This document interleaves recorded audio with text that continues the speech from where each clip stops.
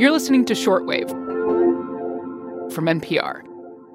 Maddie Sofia here with NPR science correspondent Nell Greenfield-Boyce. Hi, Nell. Hey, Maddie. So listen, I have a question for you. Okay. If I asked you what comes to mind when you think of lightning and life, what would you say? Lightning and life. Maybe the Frankenstein? Maybe Frankenstein? You know, that lightning got them where they were going. It's alive! It's alive! It's alive! It's alive! All right. Yeah, that's what everybody thinks of. But today I have a different story about lightning and life. And this one starts about 5 years ago in Illinois, not too far from Chicago, in a family's backyard where something strange happened. There was just like some fire around outside that they saw. And they're like, we don't know what this was, because there's just little bits of glass basically on the surface in their backyard. So that's Benjamin Hess. And at the time, he was an undergraduate at Wheaton College. And the family, whose backyard this was, called up the college's Department of Geology. So my professor readily figured out that was probably a lightning strike. Ooh. So they went and dug up that spot in the yard. And down there, they found a kind of gray-looking glass that sort of extended down into the earth like a tree root with sort of like branches coming out of the sides. I mean, that's like objectively pretty cool now. So the lightning made this glass root-looking thing. Yeah, absolutely. The lightning's intense heat immediately melted the clay and whatever else was in the soil into a glass, a kind of foggy, gray-looking glass. And so when the scientists cut it open and looked inside, they found something really surprising. Something that's actually linked to the start of life on Earth. So today on the show, what a weird rock can tell us about lightning and the origins of life. This is Shortwave, the daily science podcast from NPR.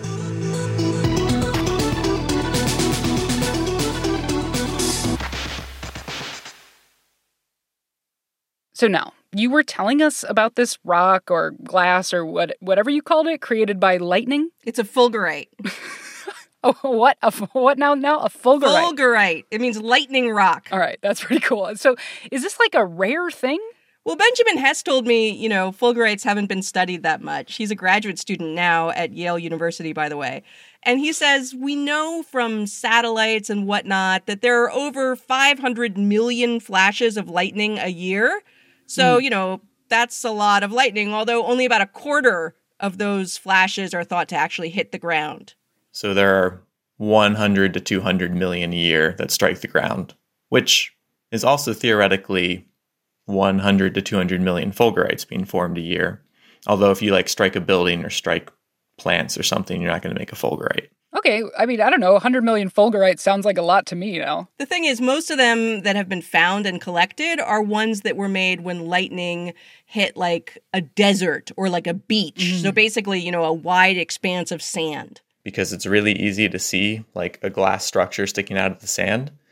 But when it strikes soil that's covered by leaves, detritus, vegetation, or rocks up on obscure mountaintops, it can be a lot harder to notice or find. So I just don't think people have really paid much attention to them before. Okay, so this makes sense. If they're mostly found in, sand, I can see why the backyard strike was unusual. And then you said the scientists tore into that fulgurite. Yeah, they cut it up. They wanted to analyze all the minerals inside just to see what was there. But no, you said they found something unexpected. What is that thing? A mineral called schreibersite. It's one that's found in some meteorites. In meteorites. We're going to meteorites now. Okay, all right. Yeah. And here's the thing. For a while now, a lot of scientists have thought that minerals like this one, delivered by meteorites, were really important for the start of life on Earth because they supplied an essential element, phosphorus. It really plays a key role in a lot of the basic cell structures and functions. Like phosphorus makes up the backbone of DNA, the double helix in DNA and RNA, for example. But now, why did the Earth need phosphorus from meteorites? Doesn't Earth have its own phosphorus already? Isn't this kind of a basic element?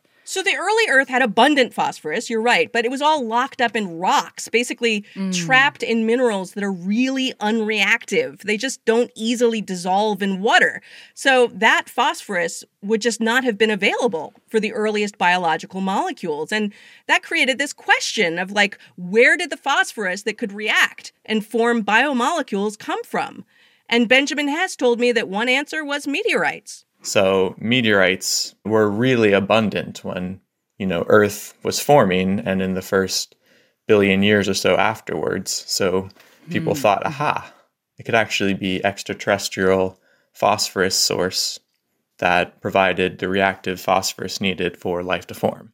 But he found that same stuff in a rock created by a lightning strike. So maybe we don't even need meteorites. Exactly. I mean, that is what he naturally wondered. Like, okay, billions of years ago when life was getting started, could there have been enough lightning striking the ground to add a decent amount of reactive available phosphorus into the mix?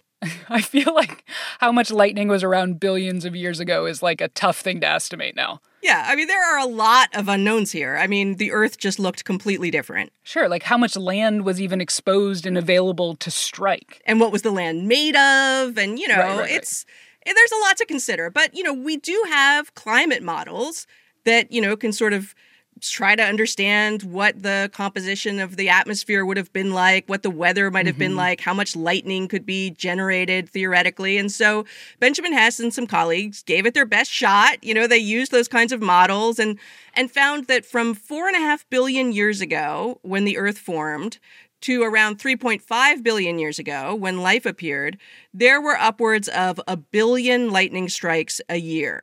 Okay, so how much usable phosphorus would that have supplied? A lot. Surprisingly, a lot. They calculate that when life was getting its start, the amount created by lightning would have been about the same amount delivered by meteorites. Okay, all right. That's definitely more than I thought, but I have to imagine they're not saying meteorites aren't important, right? Just that lightning was also zapping us up some phosphorus. Well, not us. I mean, humans did not exist for billions of years. Fair. The first life could have gotten phosphorus from lightning. That's what they think. I mean, it's really impossible to say what the source was. And you're right. I mean, they're not dissing meteorites, right? I mean, meteorites definitely brought a lot. I mean, they're not saying it wasn't a meteorite that brought phosphorus that life needed. Although Benjamin Hess did note that lightning does have some benefits over meteorites. Lightning doesn't destroy an entire 100-kilometer area when it strikes. I mean, fair point, fair point. So what do other folks think about this idea, like astrobiologists and people who think about the ways life can form? So I called up Hillary Hartnett. She's a professor of biogeochemistry at Arizona State University. And she told me, it's kind of cool. It's pretty cool. This idea that lightning could basically release phosphorus from early Earth's rocks. And she thinks a lot about planets around other stars and what they would need for life. And she says, we hardly know anything about how much phosphorus they might have, but not every planet gets pummeled by meteors. So it's just nice to have a new way, a kind of different mechanism for life to potentially get one of the ingredients it needs. All right, Nell Greenfield boys, thank you for this electrifying little window into lightning strikes and all they may have done for us in the past. The next time I see a lightning storm, I will think of you and a fulgurite. Is that right? Fulgurite? Fulgurite.